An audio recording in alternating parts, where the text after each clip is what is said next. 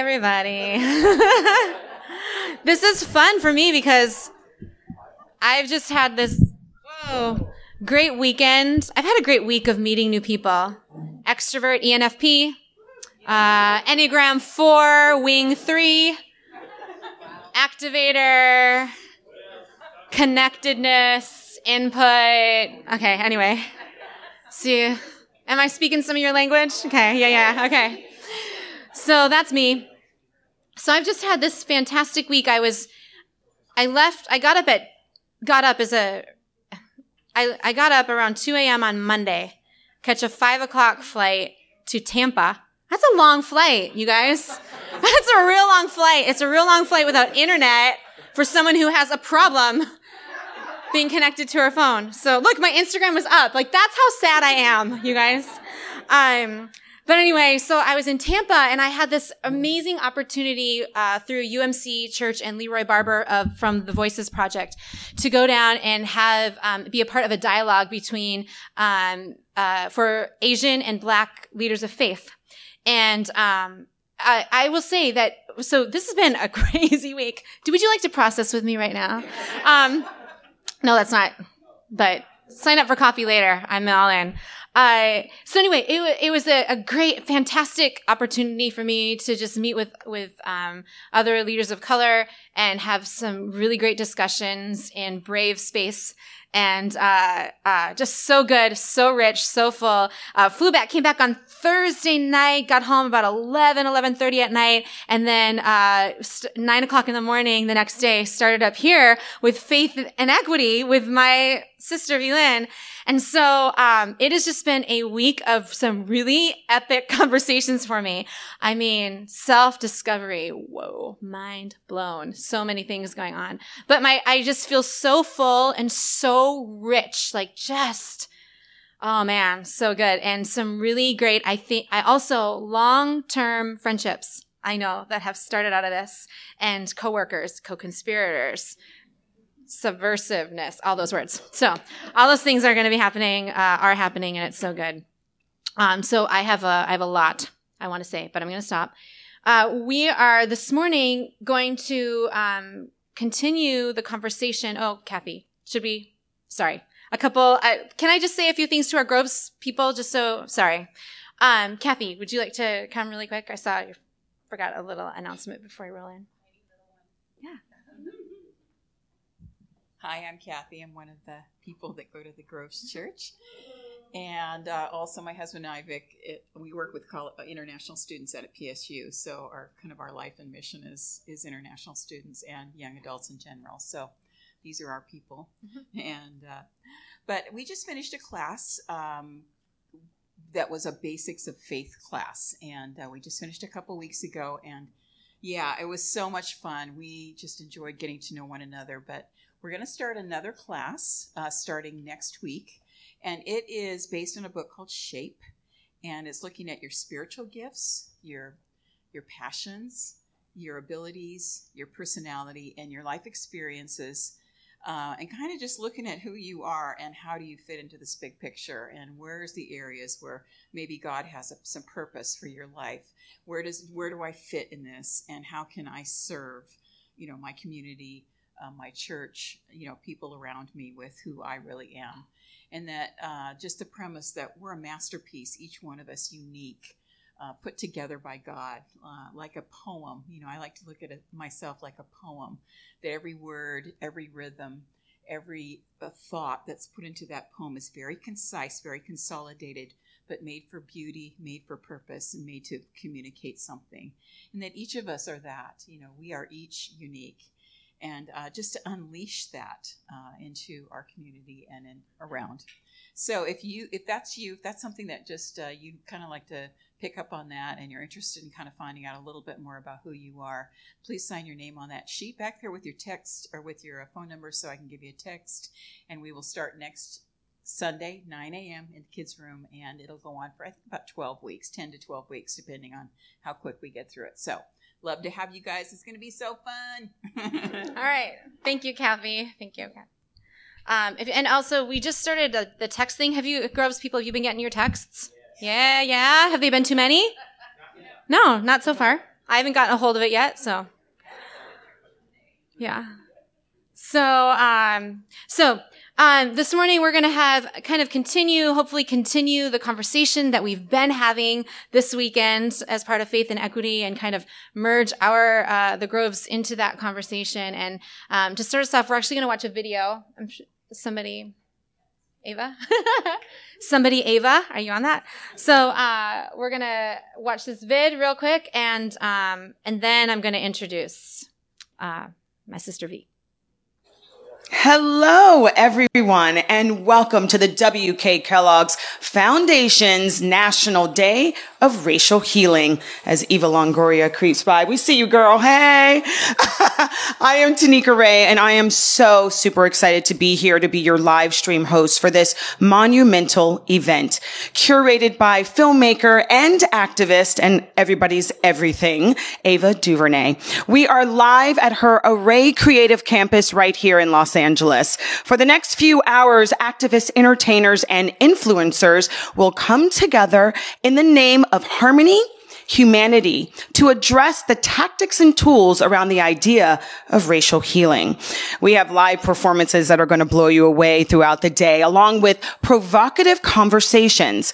We'll hear from political leaders like Stacey Abrams, activists like the Ladies of Time's Up, poets and authors like Robin Cost Lewis and Jacqueline Woodson, and entertainers like David Oyelowo. I love saying his last name. And of course, the girl who just walked by, new mommy, Eva Longoria, and so many more. Our first artist is an award-winning choreographer and director whose mission is to bring awareness to social issues around the world. And with this performance, he's showcasing the beauty of cross-cultural respect and collaboration. What perfect timing. Please welcome movement artist John Boogs and Company and fancy dancers from Turtle Island. Let's take it away.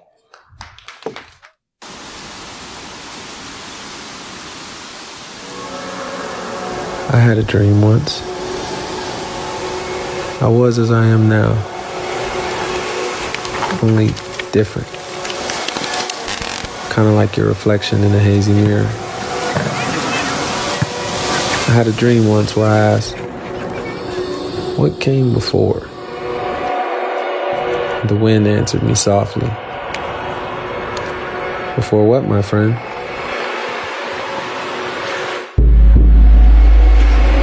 Before the glimmering retch of the concrete over the mud, before the jazz, the screams, and the sprinklers in the summer, before the chains, before the moans, before the rain, before I was moved by you, and before I moved, it was all so quiet then.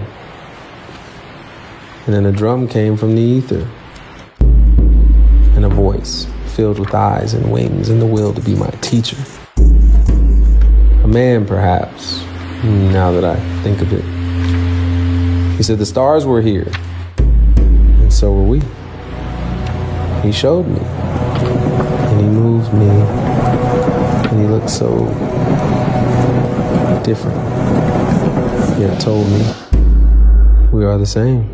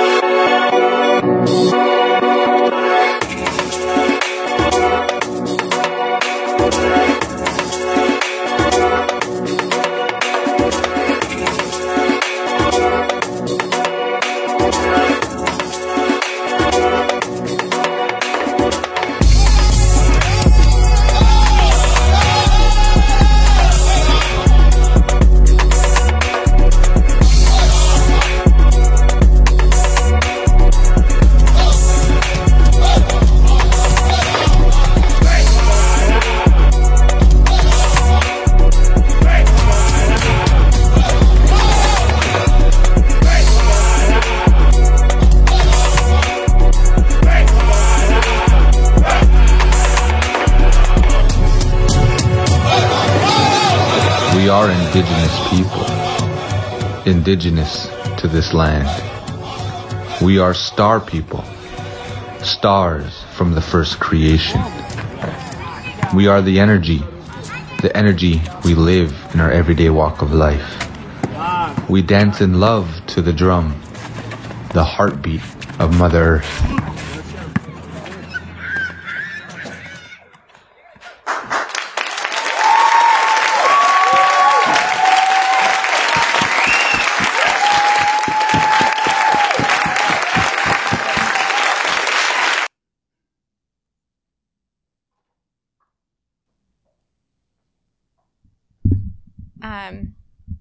So this morning, my friend, and I'm privileged to call her my sister, Velynn, is going to come up and she's going to share some things, and I'll have a few questions for her. But V and I met.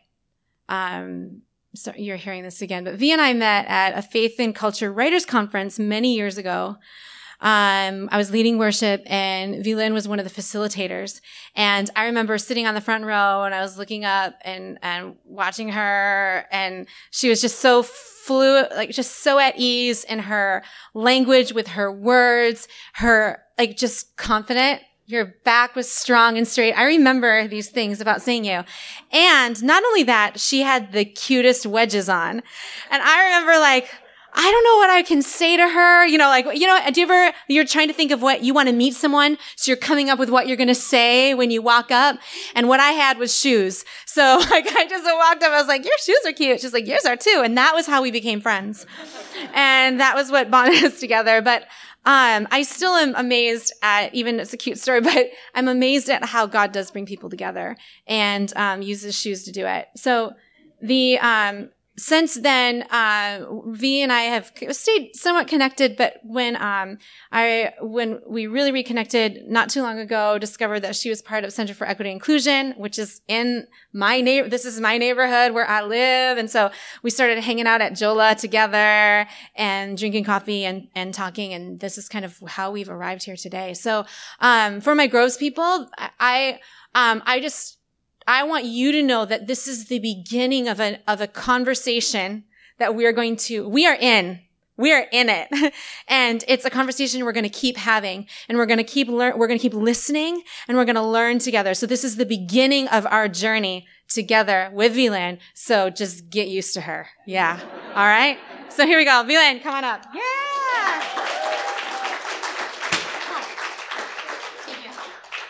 I almost died. I love that. I got like full permission to be myself and to be with family. It's an honor to be with you this morning. I know I'm supposed to be talking about me, and just to connect with what Sonia has shared about our friendship. You know those times when you feel really alone in something that God may be pushing you into, and people don't get you anymore. You don't fit the same. You don't fit in the same places, and you're not having the same conversations. For me, I was beginning to question my theology and my faith and what this meant if the church could continue to ignore Black bodies, if the church would continue to shame my sister who came out just 2 years ago. If I was a part of a people that put this crazy person in charge of us all, like what is happening, you know? And so I was on this journey of like, I needed truth. I needed truth because I was embarrassed that I was a Christian, straight up. Because this center, where I work, and I am the only believer here, they got inclusion down. We could learn some stuff. The church could learn some stuff about what it means to love people as they are. And so, and it doesn't mean I have to give up my beliefs. Doesn't mean I have to give up my scripture. I don't have to give up any of that. That just means I'm willing to see you, and I want you to see me. That's all that means. So I was on this journey, and I was like losing friends for real. That hurts. That hurted really bad. I mean, mentor women, white women in my life that wanted me to not talk about my Blackness. Let's just talk about the Bible study. Because when you get all into that, you're talking that Black Lives Matter stuff. That's too deep. Like, it's going to destroy our friendship if you keep talking about racism. Like, don't you see who I am? Like, I don't get to be my full self. Oh, okay. Then, are you really family? Like, are you really? I don't know. And so, I went deeper into, you all see all these definitions. Like, I met Hanif Fazil, who's the CEO and president of Faith and Equity here. And he allowed me he wrestled with these questions with me. I learned a lot about where to hang some of the experiences that I was experiencing that the church just didn't want to talk about. You're supposed to pray and be done with it. Like, it's done. And so, but I needed language to communicate what was happening and for me to be relevant to my son who is scared to walk the neighborhood or who refuses to walk alone at certain hours. Like, I had to be, Mommy, what kind of, like, I'm scared. Like, how are we, does God really protect us? Do I want a God that I don't think protects me when I walk outside of here? Those are the questions I have to answer at my kitchen table. And so, Sonia, I was one of those people that we just connected in with her baby boy and conversations about what his life could be or how she could protect him as much. And I'm trying to share what I've learned. And it just felt a little bit like home. And it's been a turning point in my journey that this land is not my home. Like, meritocracy, been there, done that. It ain't working. And even if it does, guess what? when I walk outside and I go to the store, or my husband gets pulled over in Vancouver, it doesn't matter if we live in a nice, pretty neighborhood, because he's the only Black man in the neighborhood. So I believe we are at a time where people want truth. People want truth-telling about their pain, about the horrific history of our country and of our Christian heritage. We saw a video, and I know it wrecked y'all, and I was too surprised by the Catholic Church. Just different, you can name a denomination, and most have also participated in white supremacy, because this ideology is about culture and how people, what they value, what they norm. And unfortunately, the culture is stronger than most of our spirituality, because if our spirituality was rooted in the one God who's made all of us, it would be as beautiful and diverse as the video that you just saw, right? And the truth is, I'm Cherokee and Black. I claim that. There was a time where I didn't claim that because I didn't understand it, because I didn't take the time to go back and understand it. And now it's unpacking so much more of what it means to me to be in my fullness and why God made me who I am. And so every nation, Asian, Latina, Indigenous, and even in that, we've talked about the diversity of the Asian and diversity of the African. We always want to lump everybody into these. We're so diverse and so beautiful, and we are imprints of the one true God. And we all deserve spaces and places to be our full selves in Him. And so that's how Faith and Equity started, through Center of Equity Inclusion. I was telling Hanif, I need to go back and get my people, because we're the ones that put Trump in office. There's a lot of work to do there. And he's like, oh, if you can get them, let's go. I'll pay your salary for 2 years until we figure it out. Go where you need to go. He was so sis, get him. It'll help my work a little bit too. And so, yes, this vision, what I'm hoping for believers, and I think we're all kind of maybe just deconstructing our faith, and we might be in some funky spaces. A lot of us are. That's okay. He can handle it. We had a conversation yesterday, what happens when all, the theologians that I went to seminary studying, what happens when I don't have a foundation? What happens when I begin to question the scripture and I don't know? I'm like, well, guess what? It could be God, because all that's blown up and gone. What would it mean to be able to be that rooted and that dependent on God telling us who He is for us and how He wants us to respond in this time? So Faith and Equity is about doing and being the work. And the work is loving people. It's so simple. Loving people. That means everybody. Where I'm from, that's what we say. That means everybody. And we have a lot to learn. And I'm also, that video too, and just where I'm thinking about our conversations and our heart to reimagine a different way of doing this, reimagine a reconstructed faith that does actually allow everyone to be their whole, authentic, unapologetic self. It's beautiful when you get a taste of that. Every now and then I got it this weekend. I got it when I was at the CCDA conference where John and I were. I got these little glimpses of what heaven is supposed to be. And doesn't God say, let thy will be done on earth as it is in heaven? We should be practicing for the big game, and we're not. We're not. We can't find our shoes. We don't know where the ball is. We're not ready. So, just want to be about being real, slowing down. I could get lost in intellectual thoughts and books and different things, and I've seen that not work. And then just lastly, I call myself a daughter of a Promise Keeper.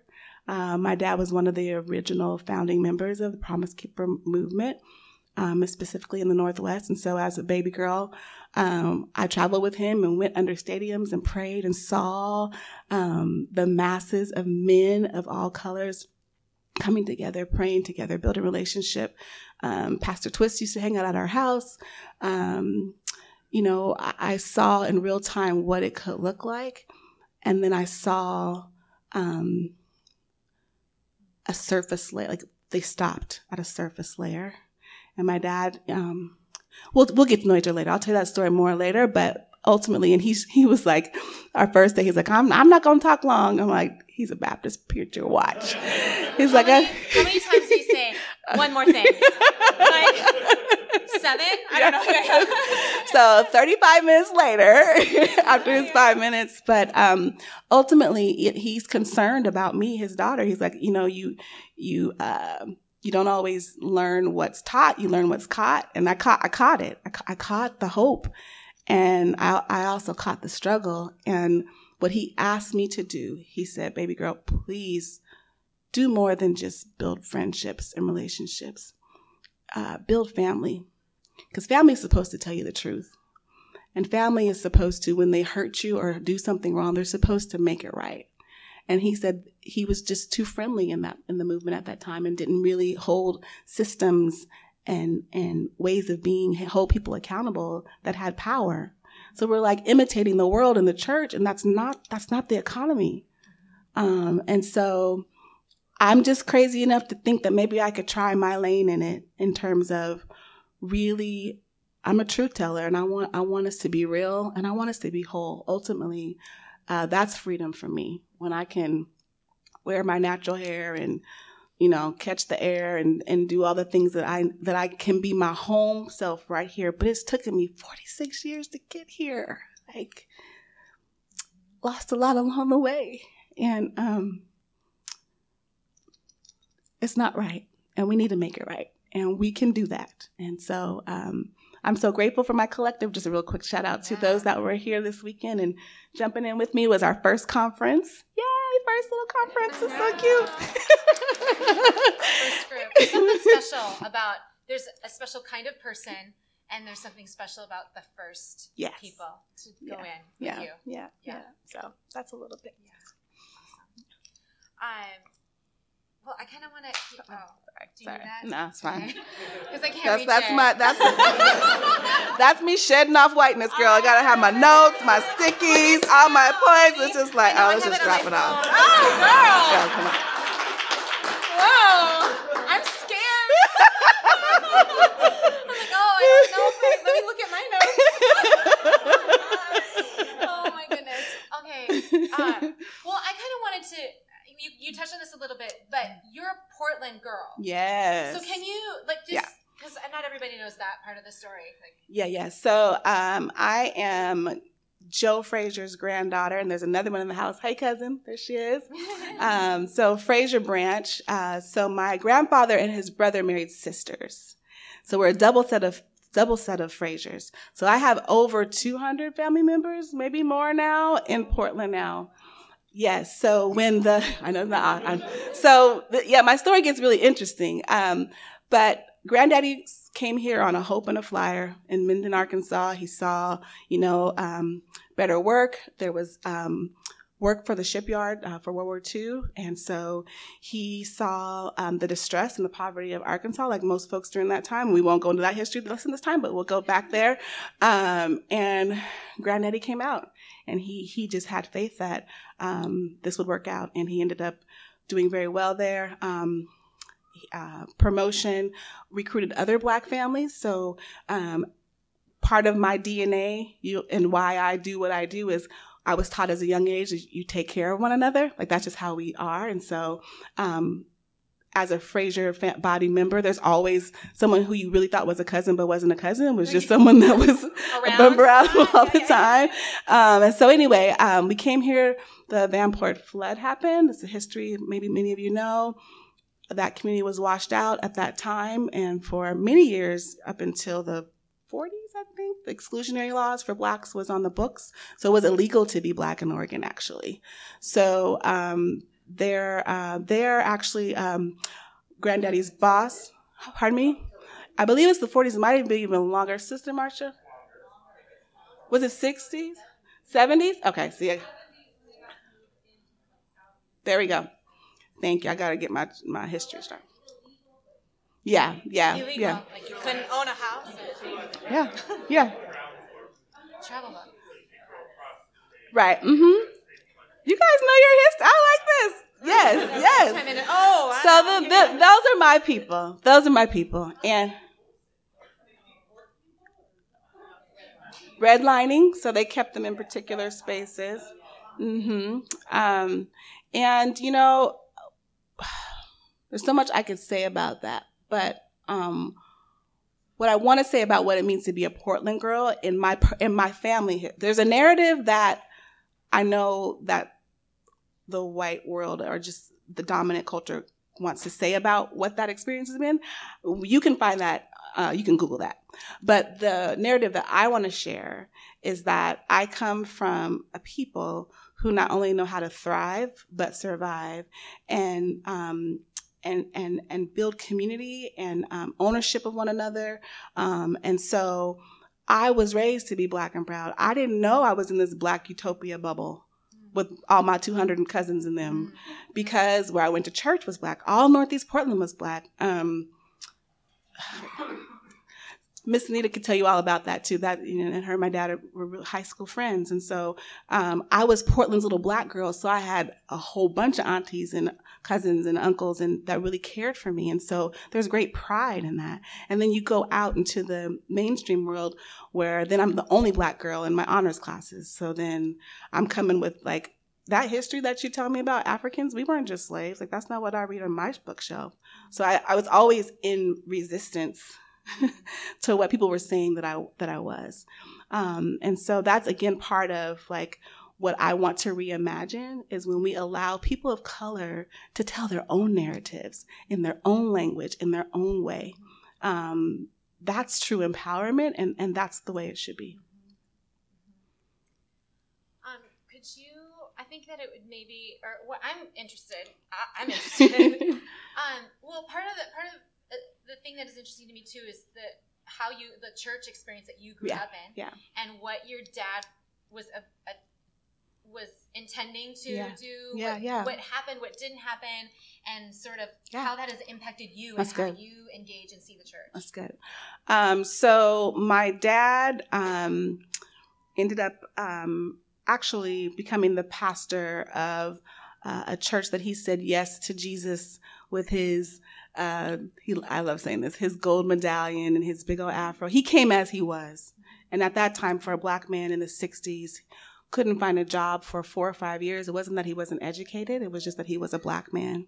And so I had a stay-at-home dad. I just thought I was special for my first six years of life. But the truth was my dad was in a Great Depression, and because of he couldn't also get a job. But my mom was being promoted and elevated as a Black woman, because there's also different dynamics happening oftentimes amongst gender. And so that was eating away my dad's confidence. Long story short, mama knew that. So she would go to the prayer meetings and not say nothing. She'd bring in them potluck plates and just lay them on the table and not say nothing. And she actually really did glow. When she came home from choir practice or prayer meeting, my mom, and she's beautiful, and she's the one that's half Native and Black, but mommy would just glow. And so my dad said, he'll say that he just started feeling all kind of dark and dirt, like, she all glowing? I'm just like, I might need to get some of that, And so she would also have the women on Wednesday nights pray for Dad, and he didn't know. And they didn't even she didn't even have to tell them what to pray for. She didn't have to tell their business. She would just say, pray for my husband. And so it was the prayers of those elders, those women I know, those mothers, and my mom's faith. So my dad ended up becoming the pastor of that very same church that he came down in all his 70 self doing. And then beautiful, strong Black church.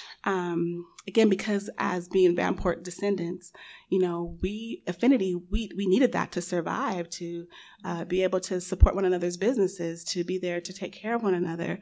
And so our churches were super tight and super Black. So, then Dad got this call, this stirring. People were excited about how he was having so much success with his Black church and just who he was. And he also did a lot of work in social work and in social justice. So I've been marching and protest, all that stuff since I was little. He was CPS, wasn't he? Child Protective Services? Yeah. And so he wanted to integrate more of an opportunity to be relevant and responsive to what was happening, real social issues, which led him to conversations with folks who were also doing the same thing, and ended up being more like, how can we collectively work together to fight off different systems within the church body? And part of that was just representing one another, getting past the racial divide. So got employed at Promise Keepers. Sorry, it's a long story, but got employed at Promise Keepers.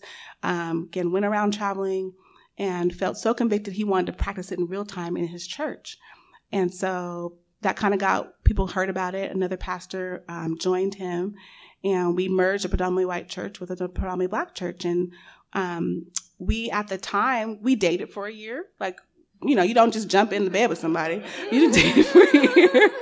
We really tried. We were really trying. And things went well. And then all of the stuff, all of the cultural things, all of the ways of being and not understanding one another. And I honestly wonder if white folks had a hard time with the Black man leading them, ultimately. And then the Black church was like, young fella, we told you, like, why'd you bring all this? This was our sacred place. Like, this was the one place out of the week that I could see all Black. And you just messed that up, like 100 years. This is a 100-year-old church. And my dad was heartbroken, like, but I thought God told me to do this. And so it ended up not doing well. And I was pissed off. We were struggling financially as a pastor, a PK.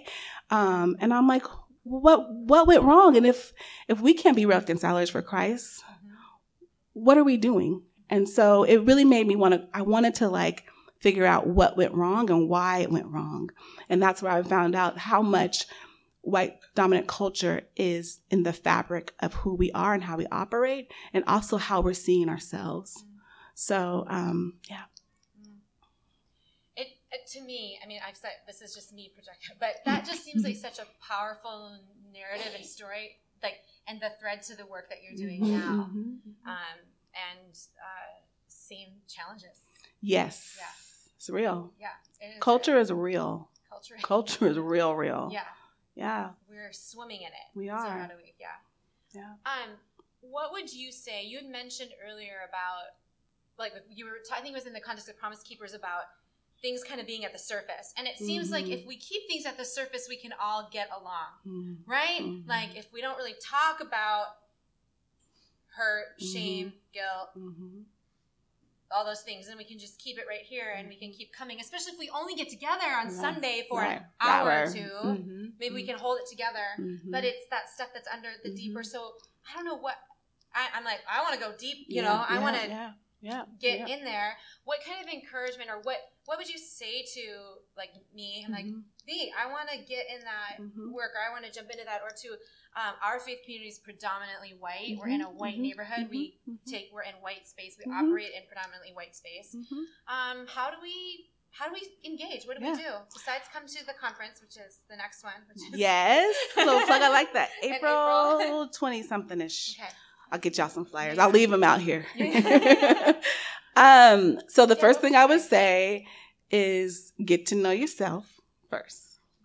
Get to do a deep dive personal investigation on your racial being, like who you are, and what culturally and systemically that has meant for you and what it's meant for people not like you. And so I feel when you talked about the surface, what we do as Christians, we just want to, Jesus loves us all, kumbaya, and he does, he really does. But do you love me like you love your neighbor? Because where I live, y'all don't want to be a part of that. Or if you do, you've pushed me out and my community out. So what does love look like in real time response? I would say be willing to, take some accountability for those errors and for POCs in particular, get your healing, take up space, like get some affinity. There's a work that we need to do ourselves. And once we begin to do that work in a healthy way where I'm just like, oh, I don't want her to, I might be too much, or like, I really am like not really liking those worship songs, but I'm just here and I'll just like, I'll just go in the back and read a script. Like, bring your worship song, bring your drums, bring who you are fully is what I would say to practice first. And then be ready to have the conversation. But before you have the conversation, come see me. Like, for real. No, but there's a way we also need to enter into, did you see in that video when they just kind of looked at each other? That could be viewed many different ways, but I think most of us, we want to be seen. But before we're seen, we need to listen to each other's hearts. We need to be able to position ourselves as learners and also as real brothers and sisters of Christ. Are there any, we've been talking about reimagining, and for me, in the church, being a pastor and, wanting to grow and develop and mature a faith community,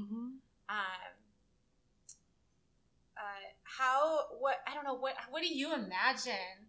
Yeah. And especially in our context, so not just like, out there, but like Portland, faith communities, I don't know, what do you see as possible? Because I think the thing that still jumps out to me was, and it was a quick statement that you made, but we were talking about like working through the hard stuff and getting through all of that. And then when what we have is just sort of this, like, to me, what I saw was like a raw material. And then we're like, what is possible now without all of those other icky layers that are there? And I was like, that's what I want to be a part of and get to. But I don't know, do you have any pictures or ideas, or I don't know, any kind of, what's your vision or idea? What do you see as whole and healthy and vibrant and reimagined for the church? I think we're doing it. Girl, yeah, we are. Don't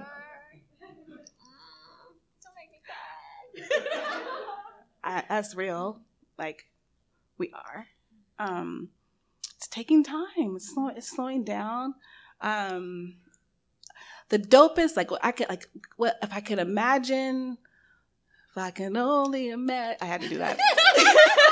Sorry, if I could imagine, I think, what would it look like if we could bring our whole selves? Like, what if the Black women in my church could come on Sunday and be in like that braver space to unpack the ugliness and with the bitterness or the pain or the struggle, or just the sister girl and this and the honey, like just be able to talk our language, right? What if to build her up in her whole self for the week? And then what if my white brothers and sisters had a place where to unpack the guilt, the shame, in a place where they won't feel like they're overstepping or saying too much or hurt someone? What if they had that space? And then what if we could come together in our whole selves before our Father, right? And just worship with abandon, like bare, unapologetic, all full. That's what I'm talking about. That's what I would love. I would love to reimagine that. And I think what I'm excited about Faith and Equity is we are doing that in a little bit of clusters, but dominant Christian culture don't know what to do with me, or don't know what to do with us in terms of like our openness to everybody. Like, that's not Christian or something. Like, that's like the wrong thing to do. I know, I'm like, it's a tough nut to crack. It is. And so I like that. I reimagine a church, people being bare and vulnerable and real. Which is not just going to happen. No. Right? And I think, too, coming from a Pentecostal charismatic experience and such a heavy reliance on the Holy Spirit doing the work, we're like, well, when the Holy Spirit wants to do that, he'll just do it like magic. Right. Not like, like, I got to do work. Yeah, girl. And I don't want, honestly, I feel tired right now. And it's, I'm tired all the time. Right? And I'm just saying, like, no, we got to do the work. And I'm saying, and even my, work, And so it's not, the other thing that I want to say is that I want to apologize and I want to confess and repent for the ways in which in my own identity with white culture, I have waited and I put the burden on my Black brothers and sisters to come in and do work that I wasn't willing to do, and to adapt and assimilate to what I wanted, and not doing work myself to get into the place where we could worship fully and wholly together. I hear that, sis. Thank you. I see that, and I see you stripping. I see you stripping off. And I hope y'all ready for her when God's done. Oh my God. You don't even know. If this would have been here, this would have been me just telling all my whole week. Yeah. No, I found out I'm Korean like this week, I've been telling you. I've been trying to tell her. Well, I want to say too, like, it's not, I think that's the craziness about like this whole conversation too. It's not about people of color educating or getting their way or this is all of us. White supremacy has hurt white people. Like, to put you in a place, even when you didn't want to, when you were that little kid. Like, I had white friends at one point, their parents said I couldn't come over. There was no sleepover, right? Like, there's a culture or conditioning that many of you come from, or many of you benefit from, that you didn't ask to step into that mess. I almost got to step into that stuff. We're fine. I'm a pastor's daughter. Yeah. I am. Yeah. I don't even know. Oh my goodness. I'm being funny. I'm having fun. But what was I saying? Oh. Yes. White supremacy hurts white. Yes. Yeah. Yes. It tells you don't get to be human. You don't get to care for. You don't get to respond. You don't get to be whole.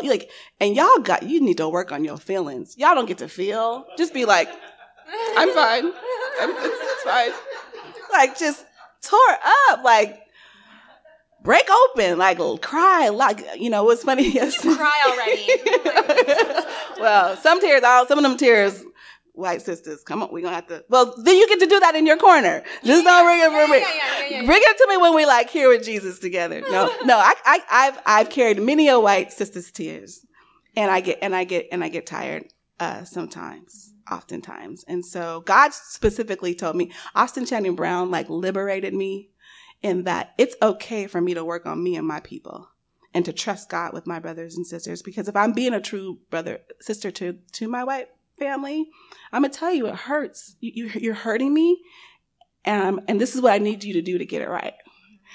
And when you get it, I'm not gonna do it for you. You can Google it; it's all there. Like, you can do it, and then I'll be here. We've been waiting a long time. Yeah.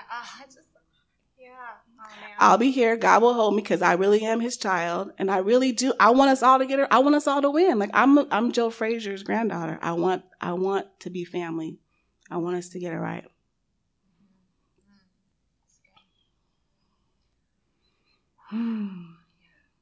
Yeah. We need to wrap this part. Okay. But I am really thankful for you coming, and I've been wanting you to. I know we were trying to do it. I know. This was when it was supposed to be. Music and all the things, but there'll be more. Yeah.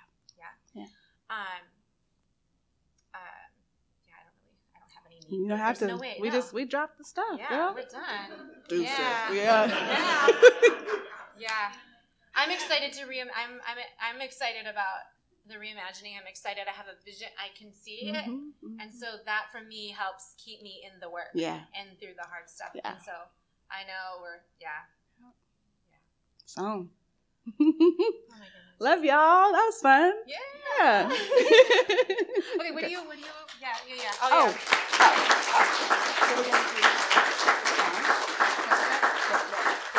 yeah. Yeah. Do you want to kind of say something about that? So for Faith and Equity Collective, you all have been able to work on your prayers for some time. So you can continue to work on that. We're going to have I'm going to ask some reflective questions, just what's come up in our conversation, and also bring the group. Is it Grooves? Groves. I always want to say Grooves. Yeah. It's Groves. Y'all need to change that name. It's Grooves. You'd have some black people up in here, for real. If that's what it would take, I Change the name. Change the name. The name is powerful. Names are powerful. It's just an O. Yeah, we can just write an O into Come on now. I come to Grooves on Sunday. Yes, I would come to Grooves on Sunday. You heard it. You heard it. So if you can you play some music? I can. I said pull up a little bit. So y'all grab a pencil.